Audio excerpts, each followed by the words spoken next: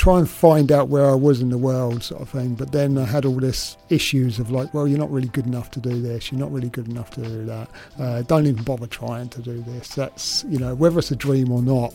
I wish now I could go back and talk to my former self and just say, what would you say? I would say the dreams are what you make it, and if you're willing to put in the hard work, you will receive your dreams. And I remember getting called in and sitting down, and we walked in and there was like 6 other people in that room. It was like having our own entourage type thing, and we were like, this can't be good. What does stage 4 mean? Because we hadn't done that much research, and I had done a little bit, and I said, unfortunately there isn't a stage 5. And I can just remember thinking, my little boy was 4 at the time, that I'm not going to make it to his 5th birthday. We were given a card by Macmillan with a phone number on, and we just left the hospital with no focus, no goal, no direction, no idea of what to do next. I believe that, like, I took responsibility for putting myself in that stage 4 advanced incurable cancer category. That was me who got myself there. So I take full responsibility for my own cancer. Can you almost still pinpoint, I guess, that a point where you was like, that has got to be another answer? Or what was your next steps, I guess, after that initial phase? It was the one turning point was when we went to pick our little boy up from school. And, me and my wife just stood there and looked at our little boy and went, we are going to fight this to the death.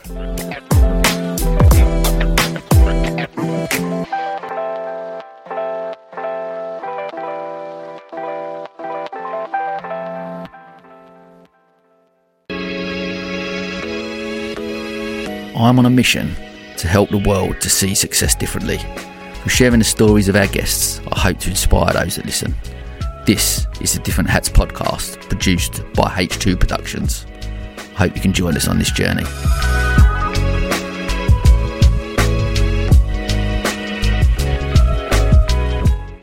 Okay, I'm just going to say something about one of our sponsors, Riverval. The world of cars, vans and minibuses is often a pain point for many of us.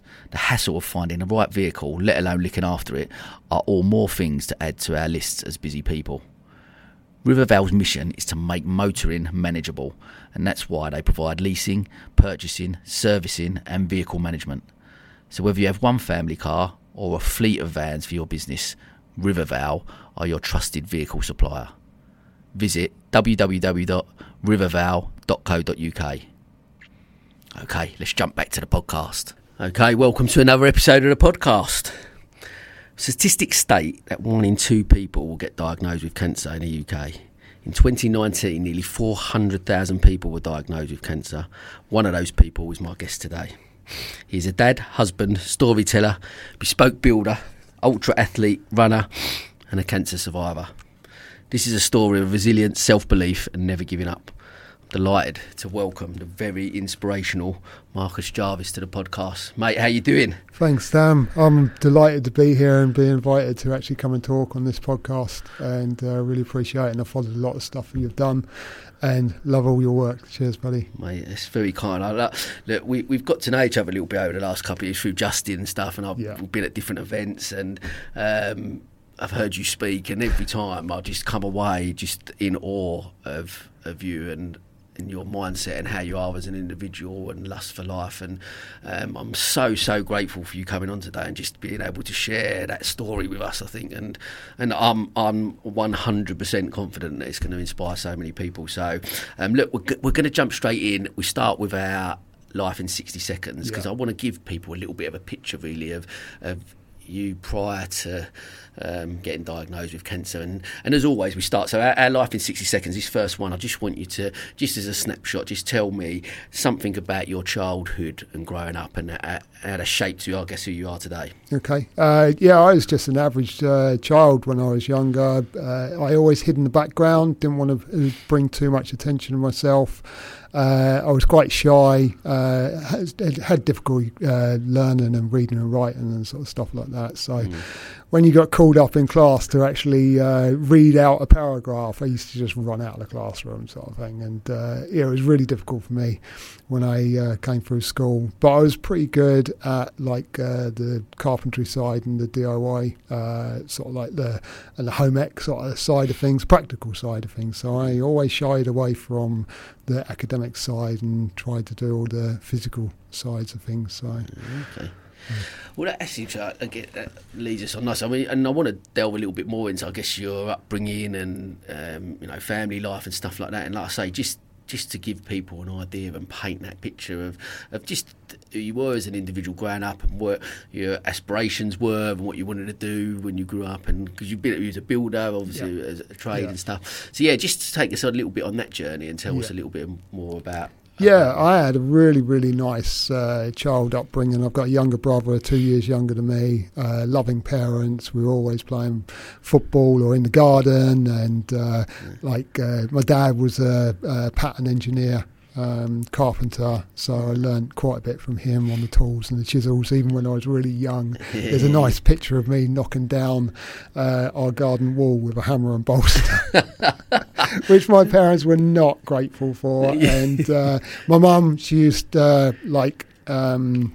she was really good. She was really practical and everything else. So, like cleaning the house, and she even hung the wallpaper, and so that's where I learned the wallpaper inside of things from, and sort of stuff like that. So, but yeah, we had a really loving family upbringing, sort of thing. So. And that's and just touching, I guess, on the education side of it, and people who come on I often get on, not me high horse, but I talk about the education system a lot because, like you said, you've built a career of being a builder and that practical side of stuff, and academically maybe didn't engage that well with school because school's not designed for, if we're not academic, then it's not designed. You're pushed to one side. Yeah, that is the biggest problem. I was always pushed into the dunce corner, and sort of like I had to find my own way through the school, and I did rebel quite a bit. I never really in trouble that much, but I was always in detention, which I never turned up to because I'd just leave school, sort of thing. And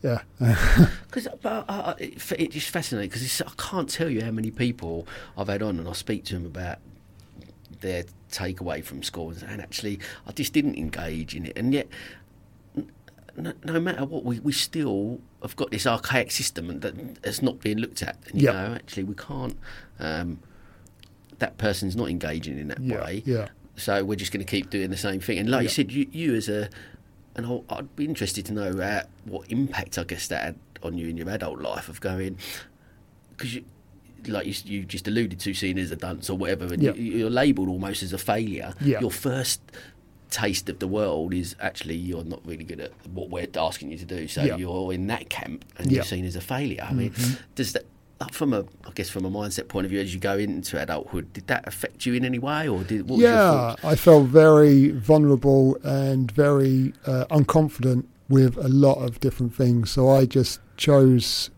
to sort of try and find out where I was in the world, sort of thing. But then I had all this issues of like, well, you're not really good enough to do this, you're not really good enough to do that, don't even bother trying to do this. That's, whether it's a dream or not. I wish now I could go back and talk to my former self and just say, what would you say? I would say the dreams are what you make it, and if you're willing to put in the hard work, you will receive your dreams. And that's what I would actually say to myself, and slap myself in the face as well. Wow. I love that. And I'm wondering, I'm assuming, obviously with kids as well, like, is that the message I guess you give to them? Yeah. I've got my little boy's now 8 years old, and I'm always with him, and like he wants a Lamborghini. He wants a green Lamborghini, specific to which one he wants, and I was like, right, we will put in motion goals to be able to get that car that you want, sort of thing. And it's a fact of, don't ever, if you never get the car, it doesn't matter. It's the fact that you tried to get to where you are to be able to afford that car. And I just installed it into him as much as I can that consistency It's not going to come easy. You have to work day in and day out and work smart and work out how you're going to get that money. So that's really, I'm the same with mine. I'm always talking to them about just trying to give them that self-belief that you can achieve anything if you really put your mind to it. Like, you can achieve anything and go out there and do that. And whether it be like, I'm sure as he gets older, maybe that as a material thing that will go, or it might not, and he might still get it. He may well get it, but actually, like you said, whatever that is, whatever that goal, I guess the key, and one thing I've learned from this podcast the most, is that it's so important in business, in life. We've got to set ourselves goals, of course we do, but it's actually recognising that that goal or that achievement isn't necessarily the euphoria moment that we promise ourselves, but as long as you're on that process, consistency, as you alluded to already, as long as on that process you'll enjoy it and all that on the way to getting to wherever that, because as soon as you get there, you get a green Lamborghini, he wants a purple one, exactly. You know what I mean? That's so right. we always move them things, but like, I get the context of it, trying to go, actually it's something I'm striving for, believing I can get it, and then working backwards, like you say, going, right, how do I get there? Step by step, and taking those. So I guess that's the same with anything in life, isn't it? It's small steps. Exactly, small steps. And I wish I'd have known that before I got cancer, because that would have made my life probably a lot different to what it is now. Sort of thing. So I'd have made different choices and made better health decisions and everything else. Sort of thing. So Okay. Well, look, we mentioned that, and let's, if we can, mate, let's delve into that a little bit. If we could take me back, obviously, to 2019. You obviously go and see the doctor, and you get that news that none of us ever want to hear. But can you just share that sort of experience with us and what that was like at that time? Yeah, I remember going for tests, and then I went to the doctors for a CT, well, it's hospital for the CT scan.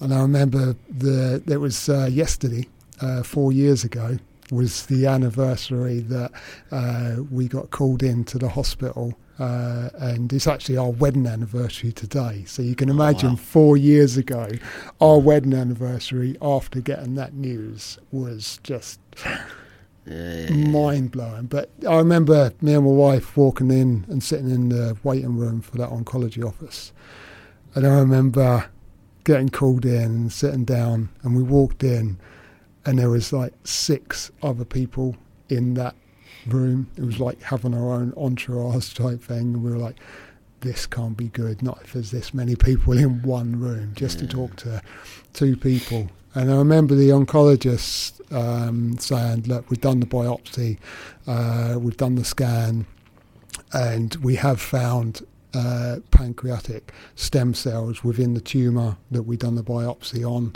And they said, we suspect it's pancreatic cancer was secondary on liver.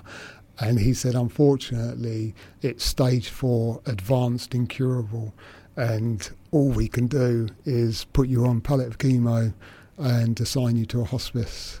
And I remember my wife saying that, holding my hand, and just say, we just broke down.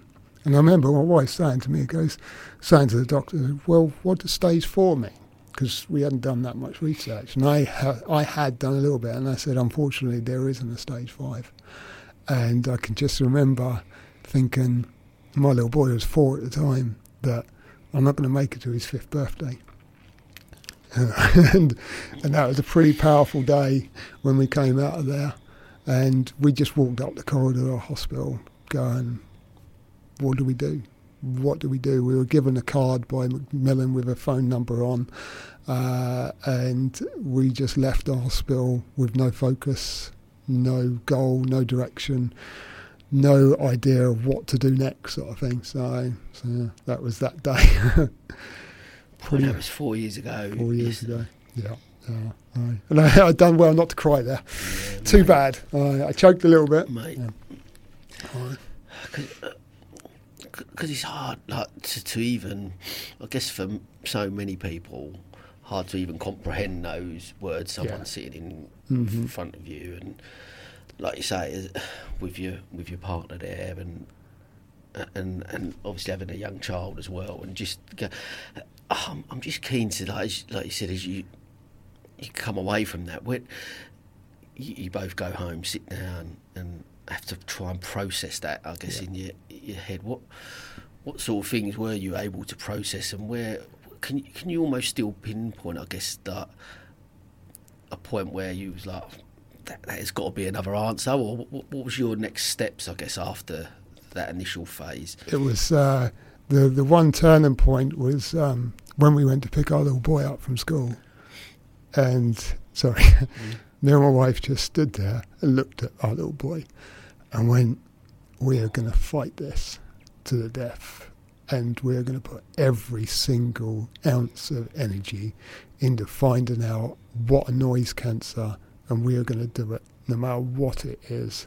And then we took our little boy home, and we explained to him that, I'd been to hospital and I was going to have medicine and everything else to sort of help, that I was going to become very sick. I'd possibly spend a lot of time in bed, possibly lose my hair, and then we said to her and said, look, we're going to still do everything we can. I mean, a 4-year-old little boy sort of doesn't really understand that much, but I always remember him saying that to Mommy, saying, Daddy's just got a bad plant growing in his tummy that we need to sort out. So that was just so cute. And it was a case of, it was that when me and my wife just stood hand in hand looking at this poor, innocent little boy. And we were like, there's got to be a hope. There's got to be a chance. There's no way that little boy can be left without someone to look after him for both of us, sort of thing. So, and that was our turning point. And that was when we decided that there wasn't anything in this world that we were not willing to try. And we went home, we studied cancer so much, it's unreal. And the funny story about being dyslexic, the first book I ever ordered was a book called The Truth About Cancer. And when it came through on Amazon, it was like this thick. It's like 2 inches thick. And I always remember saying to my wife, said, because I'm so slow at reading, I'm going to be dead before I finish this book. So I was like, right, what can we do? So we went Audible.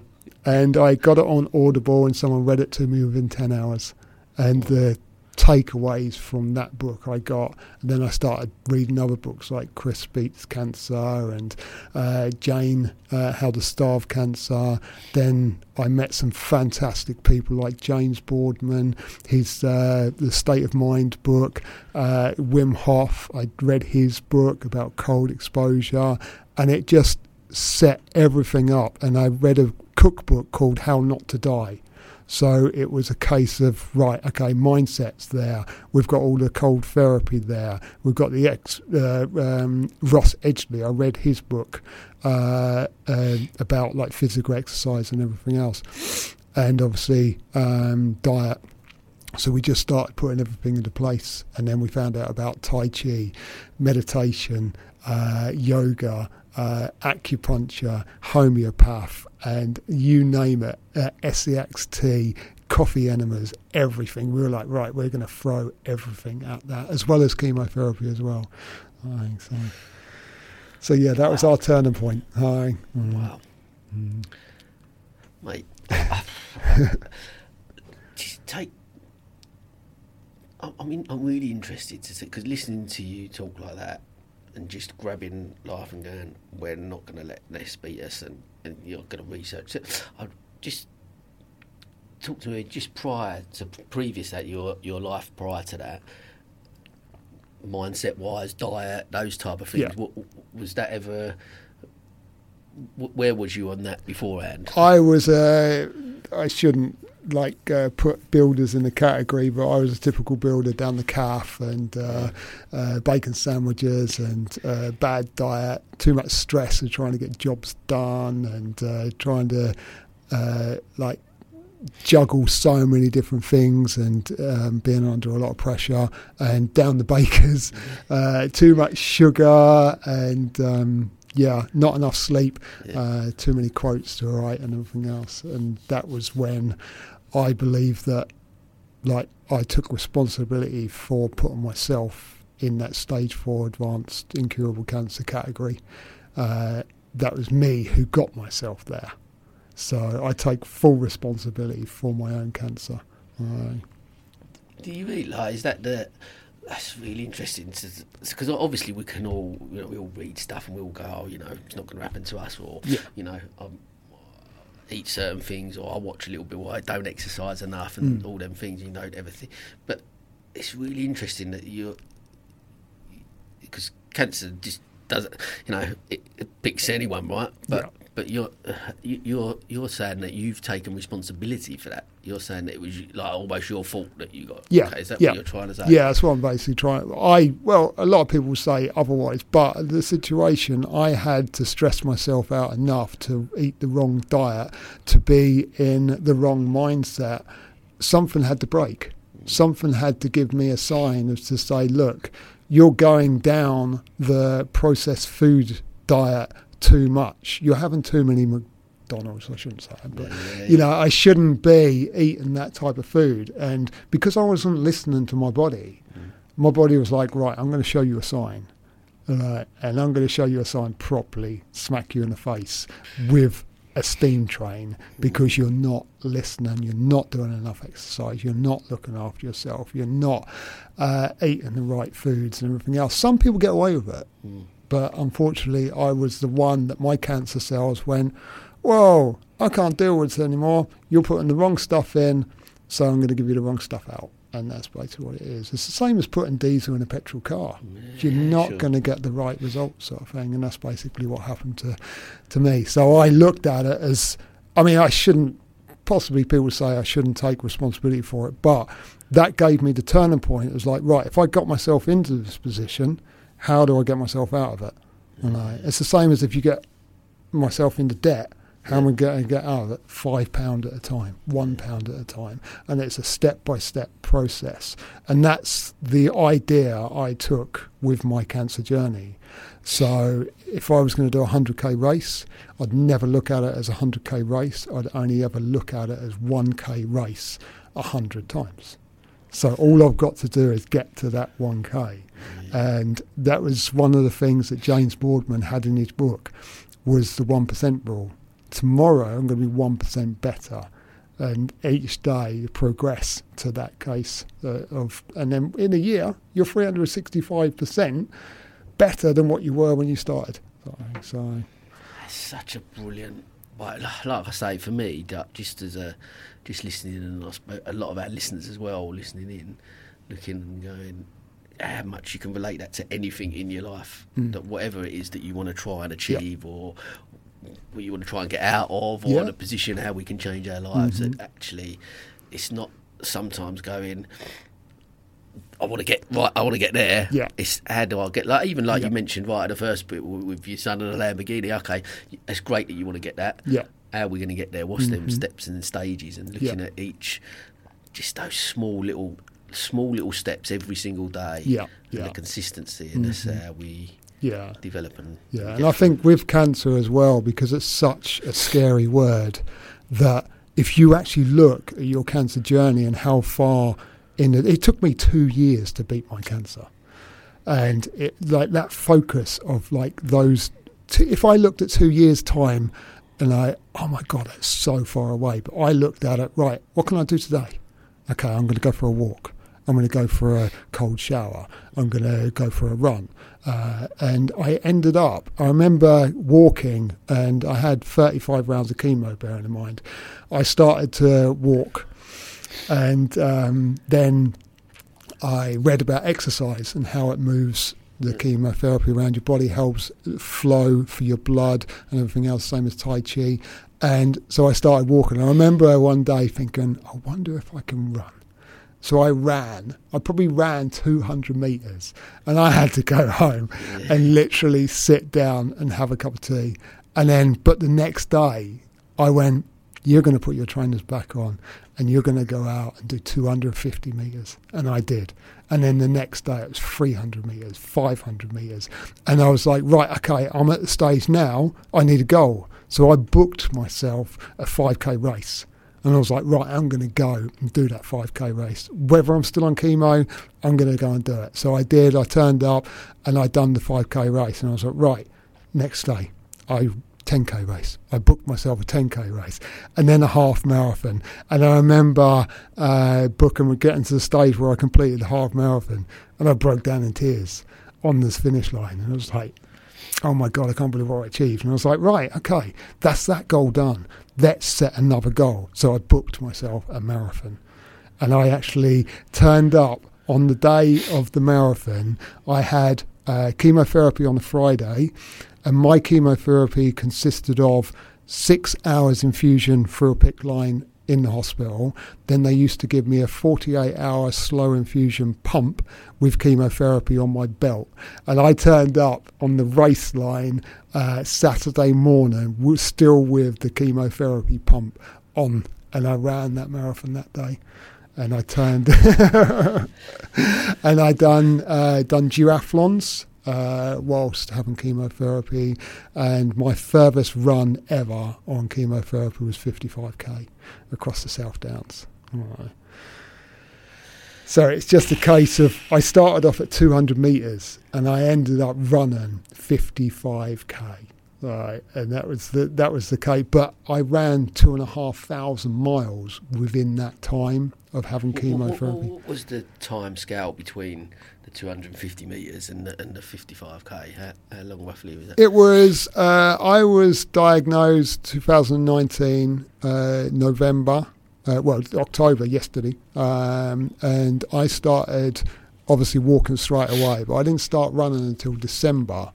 And I ran that marathon, the first marathon in March of 2020, something like that. Wow. Yeah. So like 3-4 months. 4 months. Yeah.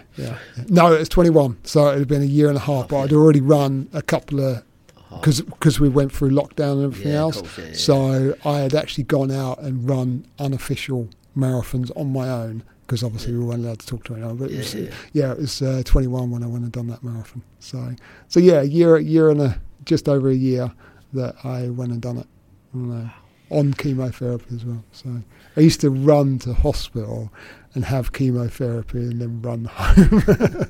The nurses thought I was insane. That's what I was going to ask. Like, what the medical staff and stuff. What was their take on your attitude and what you was doing and how you was doing? Was they encouraging that, or going like, actually, you shouldn't really be doing that? Or I shouldn't really be doing it.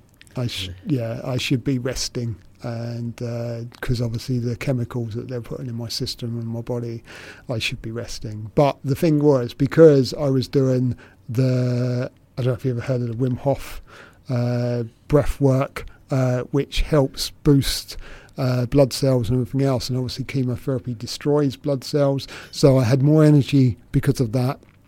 I was having cold showers every single day, and I kept all my hair through chemo as well. And I think the chemo is on, you don't lose as much hair, but my hair, never had any trouble with it whatsoever. So I'd done cold therapy, cold baths, ice baths as well. And I was told by my oncologist not to touch anything cold, even to get plastic knives and forks, because metal knives and forks would have been too cold for my fingers, sort of thing. And there's my wife. I remember a story. It was in February. It was -2. And my wife couldn't find me in the house, and she poked her head out of the door and went, "No, it wouldn't be out here." And there I was sitting in the deck chair outside with my hands and feet in buckets of ice water, and she just shook her head and went, "What am I going to do with him?" sort of thing. And that was the other thing with having support around me like that was incredible, because my wife could have phoned the doctors and said, "Look, this guy's chemically insane. I need to do something about him because he's doing all this crazy stuff," sort of thing. But she didn't. She supported me every single step of the way, and she was like, "I can see the results." you're getting fitter and healthier, and obviously the diet as well. I was eating very, very clean food, no processed foods, no sugars, no dairy products, no meats, no nothing. I went total plant-based sort of thing, but that seemed to give me the energy to be able to do the things I did. I still felt sick. I was going to say, because I mean, look, my understanding of chemo and speaking to people that have done it and seeing people that have been through it, and you zapped of energy, feeling sick and etc. But so you still felt like that, but you then still push through and what? Yeah, I had to. Some mornings I'd get up and I'd sit on the side of the bed and I'd be putting my trainers on, and I'd feel sick, nauseous, banging headache, no energy whatsoever. Couldn't even reach down, because every time I reached down to put my shoes on, my head would like bang, bang, bang, because I was leaning forward. And I was like, there's other people out there worse off than you, mate. So just shut up, get your trainers on and get out the door. If you're too tired when you come back, you can go for a sleep because you've earned your sleep. But right now, you haven't earned it, so you don't deserve it. So get your ass out there. And my wife was always like, if you spoke to your friends the same way as you speak to yourself, you would not have no friends. I was pretty harsh with myself. But is that... it's just interesting to, I guess, tap into that, again, that mindset side of things. Just a couple of things I want to touch on. One, I guess that constant message in your head, because you had a why, right? Yeah. Like everything we need in life, we talk about, whether it's your business, home life, whatever it is. What's your why? What's your purpose? And as you kindly shared that moment that you stood in front of your son and you go, that's my why. Yeah. So I'm not putting words, but I'm assuming, listening to that story and how you've shared it, my assumption would be that anytime you felt low or you felt down, the why would kick in. Yeah. My wife will be there in my vision. My son will be there in my vision. My family will be there in my vision. And every single step I was doing this for myself to be the fittest person I could for them. So I was quite selfish in the fact of, I need to do this, go for a run, have the food and everything else. So I was almost like, if I don't do this, I'm not going to be here. So I'm not going to be the fittest person for the rest of my family. But they were fully supportive with that, which was, having that support around you was just incredible, because so many people will go, oh, you sure you should be doing this, and I've read stats on this, that and everything else, but the only problem is they are stats at the end of the day, and stats can be proven wrong. And I think that was one of my goals, to go against everything that everyone was saying around me and just pushing to see what I was capable of. Like David Goggins, literally just going, right, okay, you may think your day is bad, wait until you've pushed yourself and then see how you feel, type thing. And that was that type of, I don't care what you're going through right now. The only question you need to ask yourself is, can you take one more step? And the answer is always yes. Just that one more step, because you just don't know what's round the corner. And fortunately for me, each time I went back for the scans, I remember my first 3-month scan, one of my tumours was 10 centimetres across on my liver. And the scans showed that it already reduced to 7.5 centimetres within 3 months. And I was like, right, we're going in the right direction. And that just gave me that extra boost. And I remember someone saying to me, goes, yeah, but what would you have done if the results weren't good? And I said, I would have gone home and tried harder, because obviously I'm missing something. And it was that, I think that attitude that I had was, okay, 1% James Boardman type thing. You've got to find that 1% within that day just to push yourself out a little bit more. I love that. And there's so many things to take away from how you're describing, how you're talking about stuff, especially like people, like I said, a lot of our listeners are entrepreneurs, business owners, and within that space. But even like one thing I really resonate with there is that you go, and how many entrepreneurs and business owners have got to be like this, and some of the most successful are like this, is because you go, as you've just said, that actually stats, or this is what everyone else is doing, this is what's going on, this is what's people being successful in. But I'm going to do something completely opposite. I'm going to look at that and I'm going to go against the grain, and I'm going to, and that's how I'm going to beat it. Not going to follow the herd, but I'm going to go against that. Yeah. But you relate that to a business thing. That's where, you know, your Mark Zuckerbergs and your Elon Musks and people like that, because they will go, actually everyone's going left, so I'm going to go right, and I'm going to take a different path. And that's what I find listening to you talk and how you're talking about it and describing it. That's what I find fascinating. Yeah. But the thing is people are too quick to jump on, oh, why would you want to do that? That's already failed in this situation. That's already failed. Yeah, but it might not fail in my situation. That's why I'm going to go and do it. But too many people will listen to other people and not, like I said, you know, your goal, your dream is your dream. The only way you're going to get to that dream is if you make it yourself. That's it. You know, you can have all the people told me to sit down. You know, people told me to stop doing what I was doing. But I didn't listen because I had the support round me, luckily, that said, no, we'll give it a go. Go see the homeopath.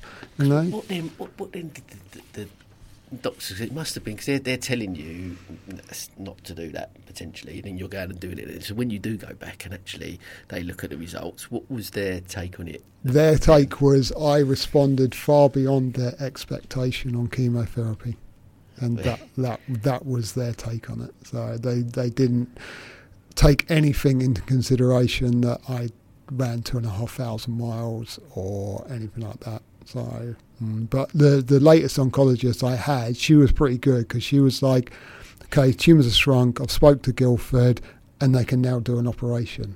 So I actually had surgery July 21, and they took the last 6 tumours out of me, and when they tested them, those 6 were dead completely. Tumours were just that had no live cancer cells in, but there was just one that had cancer cells in, and they tested it and said, unfortunately, there's still cancer there, and we're going to have to do another 6 rounds of chemo and then go back in for surgery.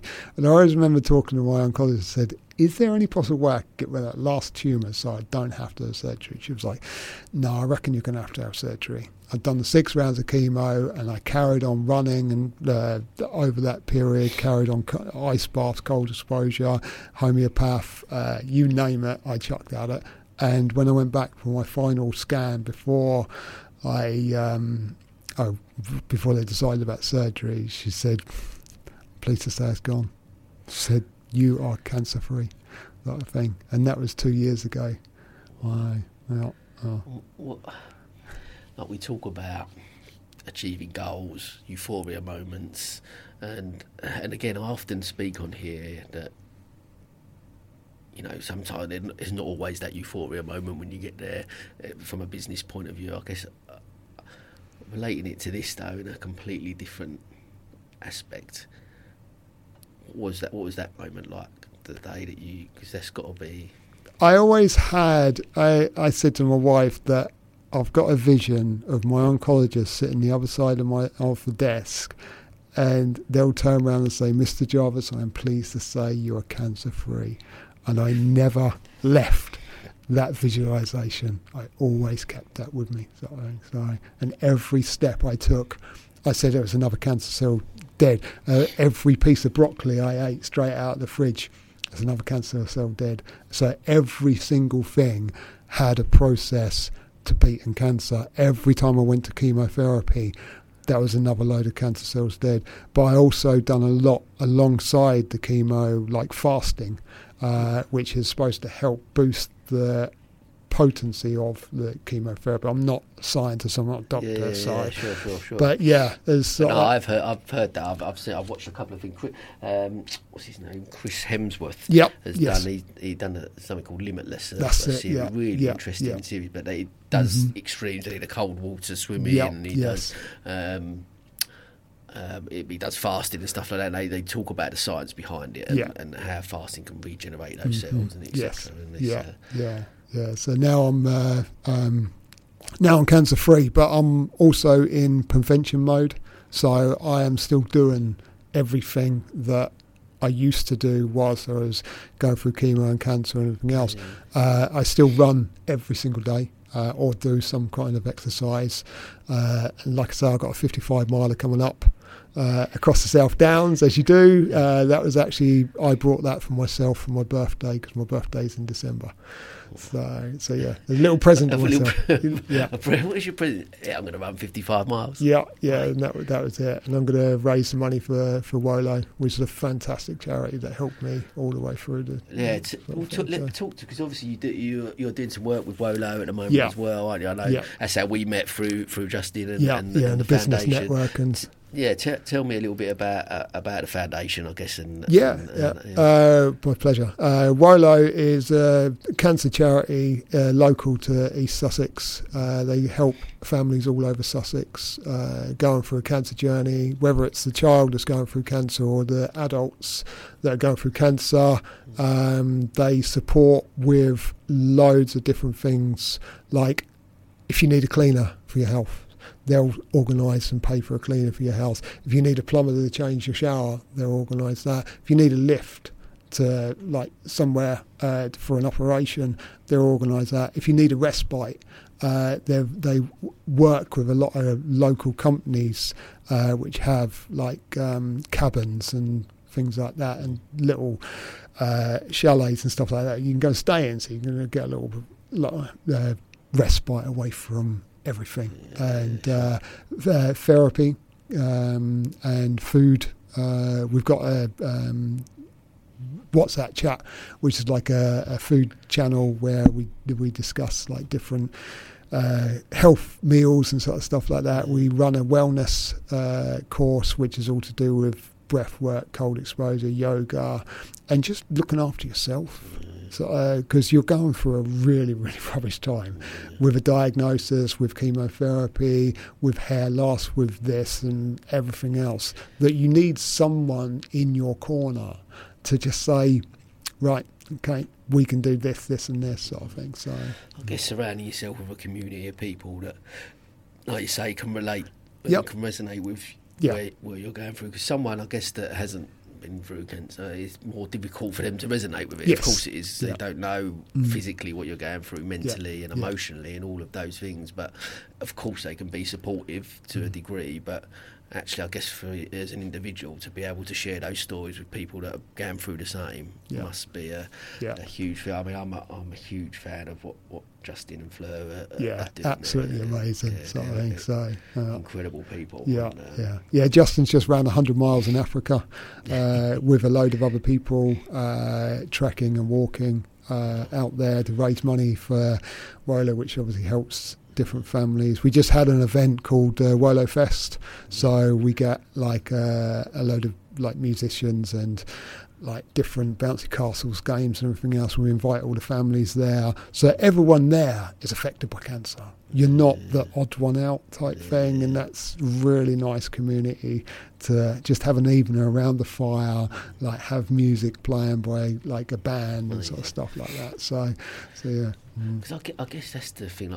Some of the statistics when I shared in that introduction, I think one thing that really blew me away was when we was at the foundation ball, and I think Fleur was at the front, and she said, "Stand up if if you've had cancer." Then it was stand up if you knew someone that had cancer, someone that passed away from cancer, and literally by the end, everyone in the room was standing up, and you're just like, that's how impactful it is. So everyone, whoever you are, someone has been affected or knows someone that's been affected by cancer in some way. So it's such a, and I guess with that in mind, the majority then of our, where all of our listeners will be listening and think. So it's, I guess from just in life in general, what would you say to people, whether you've been diagnosed with cancer or just in a bit of a dark space? What, from a mindset point of view, what would you say to people from that, advice wise, that you could give them? There's always someone out there to hold your hand. There's always someone that you can turn to, and it's asking for help, which we're, as a society, we're told, like growing up, buck up your ideas and stiff upper lip type thing. Whereas I think nowadays the society is getting a little bit more engaged with each other to help more, and I think everyone needs to jump on that bandwagon of like coming together, giving everyone a hug and sort of just saying, I'm here. Not everything's going to be all right because it might not be all right. It's a fact of being there for someone can make so much difference. Just having that friend, that voice, that, I quite often say to people, my email's there. If you want to rant, just send me a rant. I'll get back to you and stuff like that. It's just having that voice to listen to, that hope. And, that is all it is. If you can hold on to that little bit of hope, just to say that, I'm going to give this a go. And that's the thing. It's giving it a go. It might not work, but it's giving it a go. And that's all I thought. I thought to myself, I'm going to try to be the fittest, healthiest person for what I've got left for my little boy. And for my wife to stand there and be proud of all of us as a family. And that was what drove me on to get fitter and fitter and fitter. And like I say, I used to run to hospital and get chemo and then run home. So. I'd be really keen. Was there ever, because we all have good days, bad days, and I'm sure, and stuff like that, but did you ever allow your mind to go to that place that I can't do this anymore? Was there them days where you had I can't do this anymore? Or did you just not allow yourself to go to that point? The thoughts did come in. Obviously, I used to wake up in cold sweats thinking I was in a coffin and things like that, and just like, well, right, it's only a dream. It's only your mind playing tricks on you just because you've been told this information. It's not actually what it could be. You can change that. And that was the thought every time it came in of, I've been assigned to a hospice, and I've only got a few weeks to live and things like this. I was like, right, okay, if I've only got a few weeks to live, I'm going to make the most of it, of what I've got. But if I can prolong that to a few weeks, to a few months, to a few years, that was almost like a challenge for me to just, right, okay, you told me this, I'm going to do that. So I will, obviously I listened to the doctors and I had the chemotherapy, but I done all the stuff I could alongside what they could. Because doctors are not there, they're only there to assist you. Yeah. You have to do something yourself. And I think the stats are that 60% of people just say to a doctor, here's my life, help me. But the doctor can't do everything. The doctor needs your help to be able to have some input, and that's the way we went straight into it and worked alongside them. And I guess again, this back to the lessons for life. I guess it's the listening to you talk. It's about the accountability side of it, isn't it? That's where what I'm taking from it. Listening to you talk, just going, look, I've asked for help. That's the tick. Great, you know what I mean? I need some help with this. Mm-hmm. You're going to need the chemo. That's something you can't do yourself. You've got to get the chemo from the hospital and the doctors. There's certain things but all this other stuff that sits over here, I'm going to do everything I possibly can to give myself the best opportunity to achieve them things. Yeah. It's like an athlete, and if they want to win a medal, they'll get up at 4 a.m. and they'll start training, and that's the thing. It's pushing yourself to that boundaries, that limit of, I used to get up, well, I still do, I get up at 5 o'clock every morning, and I'll meditate for 10, 15 minutes, or do the Wim Hof breath work, or have an ice bath. Then I'll go run 6 miles with a group of people in Hailsham where I live, 6 a.m.ers. We're out 1 hour, chatting away, everything else. And I only ever train in a pair of shorts. No matter what the weather, whether it's snowing, I'm still out there just in a pair of shorts, running around. And it's quite funny when people think where I am in my little town is, they think I'm mental, sort of thing. So, but I'm here because of it. Because that was another form of cold exposure. It was another form of boosting your immune system, because obviously the cold helps inflammation within your system. And obviously cancer is a disease which thrives on your body being less fit. So the more fitter you are, the less likely you are going to have cancer. The more you put good fuel in, you're going to get good fuel out. It's the same as went back to a car.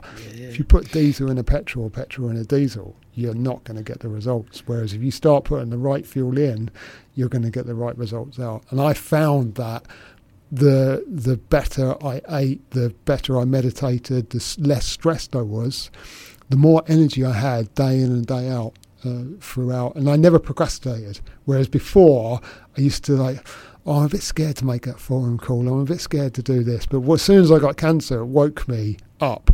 And I was like, right, you don't have time to procrastinate. You've only got a few weeks. So you need to make a decision right here, right now. And Mel Robbins was another person who done the 5-second rule. So every time I feel myself a little bit nervous, I go 5, 4, 3, 2, 1. Get it done. And that's it. I'll get it done. I'll go out and do it, whatever it needs to be. So from obviously your cancer, but your life, your mindset, how you are as an individual has changed massively. You've changed your mindset completely in regards to all of those things. And I'd be keen just to tap. I know you mentioned about the cold water therapy and the Wim Hof stuff, because you've had a conversation with Wim Hof, haven't you? And I've done a podcast with him, and I met him face to face as well. And I'm now training as a Wim Hof instructor as well. Wow. Wow. That's incredible. Because most people, I'm assuming listening would have heard of him, but I guess the benefits of cold water therapy, but not just for cancer, but for life in general, right? There's so many benefits to. Well, there's so many sportsmen out there, because obviously you're running, you're tennis, you're weightlifting, so you're pulling muscles, you're breaking fibres and everything else, and that helps to reduce the inflammation within the muscles, which helps you repair quicker and earlier. I mean, I ran a 100k race on a Sunday, and then by Tuesday I was back running 6 miles, just because having that good healthy input. Plenty of sleep, meditation, Tai Chi, practice like yoga, stretching, good healthy diet, ice baths, and like I say, Tuesday morning I was back out. I took 1 day's rest. Sort of thing. Wow. Yeah. Whereas I shouldn't have had that 1 day's rest. So I still beat myself up for it. So, all right. Well, I'm going to let you off that one. I'm going to let you off that one. Wow, mate, that's incredible. And there's a couple of things, because obviously I've started to get into the cold water therapy and the Wim Hof stuff. I've been doing a lot of sea swimming, and obviously it's lovely at the moment. It's not even cold, but I'm planning on keeping up through the winter. But I've been doing the cold showers and trying to do the breathing and stuff. And from a mental health point of view, you just feel $1 million. You feel $1 million in the morning. Yeah, you do. Yeah, it's just afterwards, coming out of, no matter what happens throughout that day, if you've had an ice bath, you're like, I've had an ice bath this morning. It's like nothing else can faze me. And that's the thing. You put yourself in that stressor situation which you can control. Because if you get too stressed in the cold water, you can just get out, plain and simple. But doing that over a period of time, you then become, when your kids won't get dressed for school, because you think on an average day, people's alarms going off, the coffee machine's not working,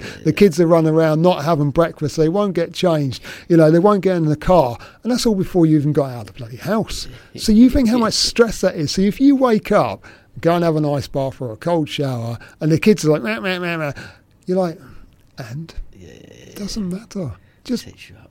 It sets you up for the day, or even whenever. So if you have a cold shower once they've all gone to school and you've dropped them off, or in the evening, you've had that stress of training within your system.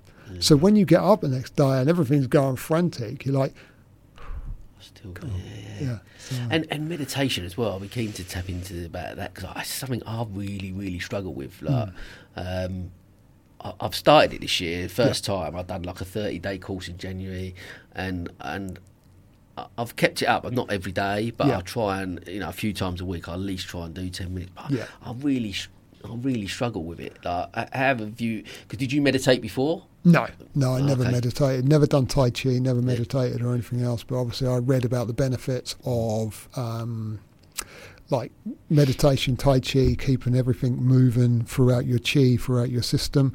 And I always look at it as like, if you're moving, you're a flowing river. If you're like if your thoughts are like procrastination, you're stagnant, so you then become a stagnant pond. So you have to have the focus to move on with your life. So meditation, I find, that helps clear my mind to actually think about the problems. I never go completely blank. I always think, right, okay, I need to pump the tyre up on the car. So once I've finished the meditation, I'll go and pump it up, because if I procrastinate and don't do it, I'm driving around with a flat tyre. So you have to have those things which sets you up for your day. And I can organise my whole day throughout my meditation, just to 15 minutes in the morning. And I know. So you almost, I guess this is the thing. I'm trying not to beat myself up about it and go, and actually, I'm just. It's okay to allow those thoughts to come in. Yeah. And then you park them and go, okay, I'll deal with that after. Yes. I'll deal with that as soon as I finish my meditate, or at that point in the day, whatever that's going to look like. Because I've got such a, as I've launched the podcast is called Different Hats, because I wear many different hats and juggle a load of different things. So I'm on that process of going, how do I calm that busy brain? And it's something. It's the same with anything in life, as you're alluding to. It's consistency, and that's what I'm trying to. I guess this year is trying. I've not found it. I've not made it perfectly. I don't feel I've meditated properly, but it's not beating myself up about, as long as I keep doing it on a daily basis. Exactly. And meditation, a lot of the time, people think that you have to have a blank mind, but I always look at meditation as sitting on a platform with the trains, and the train will come in, and say if it's your mortgage you're worried about paying, and it's the 2nd of October or the 3rd of October, but you're not paying your mortgage until the 28th of October. There's nothing you can do within that time, so forget about it until the 28th. But if you've got to get the kids to their swimming class at 10 o'clock that day, and you've got a Zoom call, you need to make a decision whether you're going to phone your boss and say, I can't make a Zoom call because of the kids' swimming lesson is more important to me, or the Zoom call is more important. So that's the thought that comes in. You think, right, I need to deal with that today. So you leave that in the station. Whereas the mortgage, let it go. Deal with that on the 28th sort of thing. And that's the thing. I use meditation to organise my day, not blank everything out sort of thing. So, and it helps calm, because I'm the same as you. I'm always thinking about, right, okay, my wife says that I will never sit still. I can't sit still. And I'm always building something or moving something or cutting the grass or doing this. Or running 100k. Running 100k sort of thing. So I'm always thinking about like my next step. And I use that as a meditation form, so I can focus on how I'm going to get to that next step, rather than frantically going, how am I going to get to that step? I can breathe and I can calmly think, right, okay, if I want to get to that next step, I need to phone so-and-so to be able to get so-and-so to do that, and then I can organise this, and then that's it. That's all I need to do. So that's my day. So, and that's the way I look at meditation. So, that's a great way of looking at it, Yeah, you don't have to blank your mind. If you're thinking things and it's not important for that day, let it go. And that's it. Love that. Yeah. Love that. I mean, I tell you what, so one thing I wanted to chat to you about, because despite obviously beating cancer, as you have done, I listened to, there was a TED talk, I wrote the name down, Salika Zhao. It's on the TED talk's actually on the Wolo website. And Yes. Talking about that life post cancer. Just keen to explore a little bit about like your mindset around that, like after, like you said, after that cancer free and that thing, because she alludes to the fact that it was a bit. Like, I almost felt, how can I describe it? She was almost a little bit like, at that point during cancer, she knew where she was and what she was doing. And then what do I do now? Yeah, what do I do now? I'd be keen to know. You do feel like that. Really? I felt lost. Really? I felt... Because every day, you're beating cancer every day. That's your goal. You've got a drive and you've got a purpose and you've got a thing. Actually, you're cancer-free now. You've got... Is that is that how you feel? I'm not Marcus with stage 4 advanced incurable cancer going to a hospice anymore. And I'm just Marcus, and that's it. And now what am I going to do? And I'm no longer a builder because I've quit the building trade because I wanted to focus on more helping people through podcasts and sort of, working for Wolo and everything else. But I did come to a point where I was like, whoa. I even drove to the hospital one morning, and when I was going to Eastbourne, I turned the indicator on. My wife went, "Where are you going?" "Oh yeah, wrong way," sort of thing, because it was a Friday, and I used to have chemo like every other Friday type thing. So it's like you almost get lost. You almost have a club within that safe environment. And the thing is, when you've got cancer, you don't have a fear of getting cancer because you've already got it. And that's the thing. But when afterwards, now my day, every day of like, what if it comes back? What if it comes back? So you've got that continuous fear afterwards. Yeah, sure. And it's almost like someone said to me, goes, if I could, I'd have a scan every day. And it was like, yeah, you do feel like, I've got a little bit of a pain. What's that sort of thing? Yeah. Oh, yeah, it's probably because I've just shifted 25 tons of material by a shovel type thing. That's probably what it is. Or ran like 100K. So, but you do have that lost point sort of thing. But then I'd done a lot of talking with Justin and sort of Fleur and obviously my wife and everything else. And soon discovered where I was going, and where I was actually sort of thing, and I almost started to feel sorry for myself, that pity sort of why me type thing. And I was like, no, you don't need to do that, because you're not a victim mentality, not anymore. You used to be before you got cancer, and then you got cancer and you quit all that victim mentality. You took responsibility, so take responsibility now, and that's what I have done. Amazing.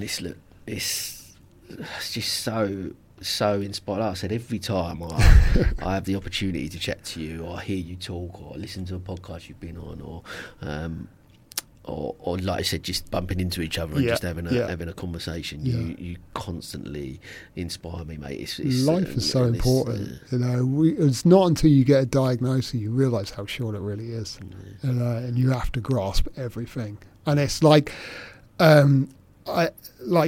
like a house brick. Say, for instance, if someone gave you a house brick, that's your procrastination. Yeah. And it's okay for holding it for 5 minutes or 10 minutes or 15 minutes. Then it starts to get into an hour and you can feel your hand shaking. And that's your procrastination because you haven't done anything about what you're supposed to do. You didn't make that phone call. You didn't go and see that person. You're like, I really need to put that down. But you can't put that down until you make that phone call. As soon as you put that phone call, you put the brick down. That's it. And until your next problem. And then you'll pick it up again. Right. Okay, I'm not going to hold this for an hour. I'm going to put it down. And I'm going to make the phone call. I'm going to go and talk to that person. And it's like the 5-second rule. 5, 4, 3, 2, 1. Go get it done. Sort of thing. Because otherwise you'll be carrying that brick around. And being a builder, I know how heavy a brick is over a period of time. It feels okay when you first pick it up. But then after a few hours of holding that out, you do start to get the shakes. So get things done. I love it. Well, look, we're gonna as we're coming towards the end, we're gonna finish again with another life in 60 seconds. This is something.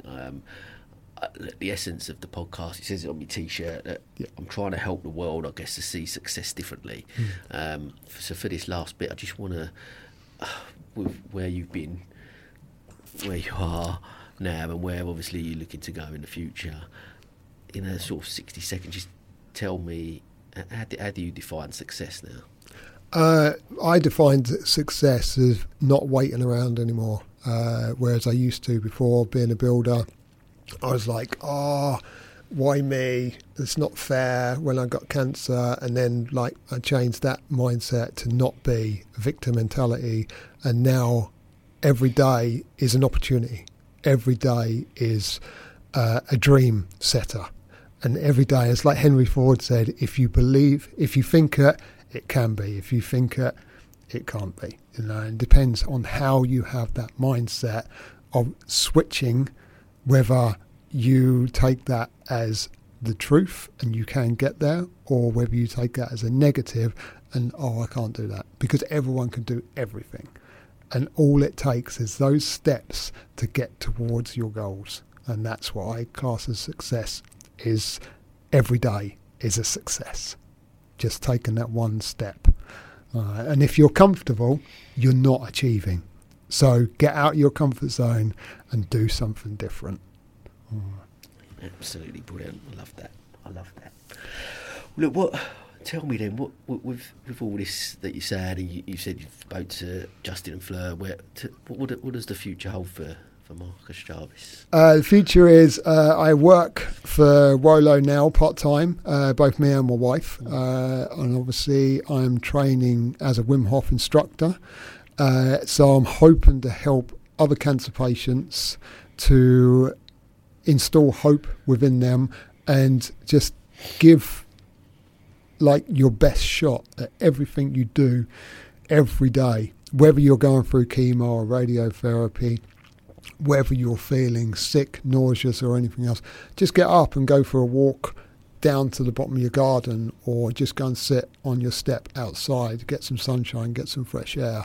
And it's just installing that little bit of hope. And with like Wolo is obviously dealing with a lot of cancer families, I hope just to be that person that they can reach out to. Yeah. And like I said, everyone needs a hand to hold, everyone needs a shoulder to cry at, everyone needs a person to rant at, and that's what Wolo's there for. And obviously I'm hoping to help other people in the future and just drive some like hope into people, because there's not a lot of hope out there when it comes to cancer.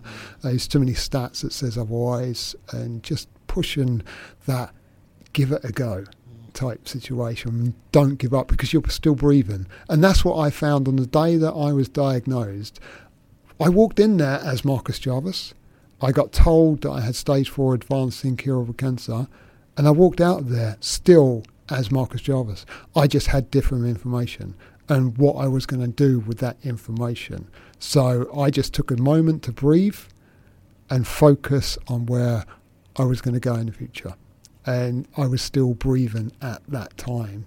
It's not as if I went in there, they said, oh, you've got cancer, and then that was it. I was gone, I was dead. I was still breathing. So it was almost like, if I'm still breathing now with this information in my head, I have got that little bit of hope. And when they said that we'll put you on palliative chemo, I had that little extra bit of hope. So there was something there all the time. And just holding on to that little bit of hope. Absolutely amazing. I'm thinking, just to finish off, I'd love to think that your son's now 8, and what does he talk to you about the cancer? Yeah. Have you spoke to him about the cancer? Yes, What does he? What are those conversations like? What is his thought? Because for me, looking, obviously my kids are 8 as well. The twins are 8 now. Yeah. But I just think that the lessons that you must have taught him in these last 4 years about life in general, about that he can achieve anything, whatever that looks like, it's got to be incredible now. Yeah, oh yeah, he is. I remember an email we got from a school teacher of his that they were doing Heroes of the Day, and he actually stood up and went, my dad's a hero for... choked me as well. So I going through chemo and everything else, and he talks about cancer and he doesn't have any fear for cancer. And he knows that, he eats well, He exercised well. We always go out skateboarding, bike riding, mountain biking, and like swimming in the sea. He actually gets in like the ice tub with me, sort of like for 10 seconds at a time, sort of thing. So, and obviously, like heat exposure is another thing which we haven't touched much on. I had saunas 3 times a week as well to obviously detoxify my system and help with that as well, sort of thing. So, but yeah, he understands about heat exposure, about putting yourself out of the comfort zone, not to be shy, and just not procrastinate. And he always like has a very open. I've tried to teach. Well, me and Hannah, my wife, had tried to teach him to draw outside of the box. You know, if a teacher says draw inside of it, no, draw outside the box, think outside of the box. So he does. He comes up with some great ideas, sort of thing. So yeah, he's an amazing kid, I must admit. Wow.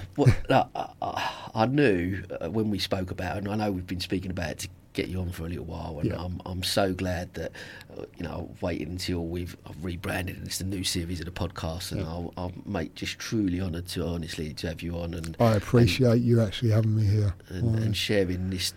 Just what an inspirational story that's going to help so many people, and not just like for me on a personal level, not just even take cancer aside, just the lessons that you've learned from your journey. That people will be able to relate to every aspect of their life, and whether it be in business, whether it just be your life in general, or if there are listeners that are going through cancer as well, then they can take some, hopefully from this episode, one thing that will be is hope, and I think that's what you give so many people, and that's amazing. Thank you. I'll share your details in the podcast notes and stuff, and people hopefully can use. Yeah. So if anyone's going for any information, want any information, or just to chat, please by all means share all my details. I'm more than happy to talk to anyone and help anyone, sort of thing. So, mate, listen, thank you again, and thank you. Keep going and sharing your story, because it will continue to inspire loads of people. I'm sure. Like I say, I've got a 55 miler coming up in December, which I'm looking forward to running, sort of thing, and that would be. So I am focused on keeping myself in prevention mode and staying one step ahead of cancer. Absolutely. So, thanks, Sam. I really appreciate it. Legend. And that, as they say, is a wrap.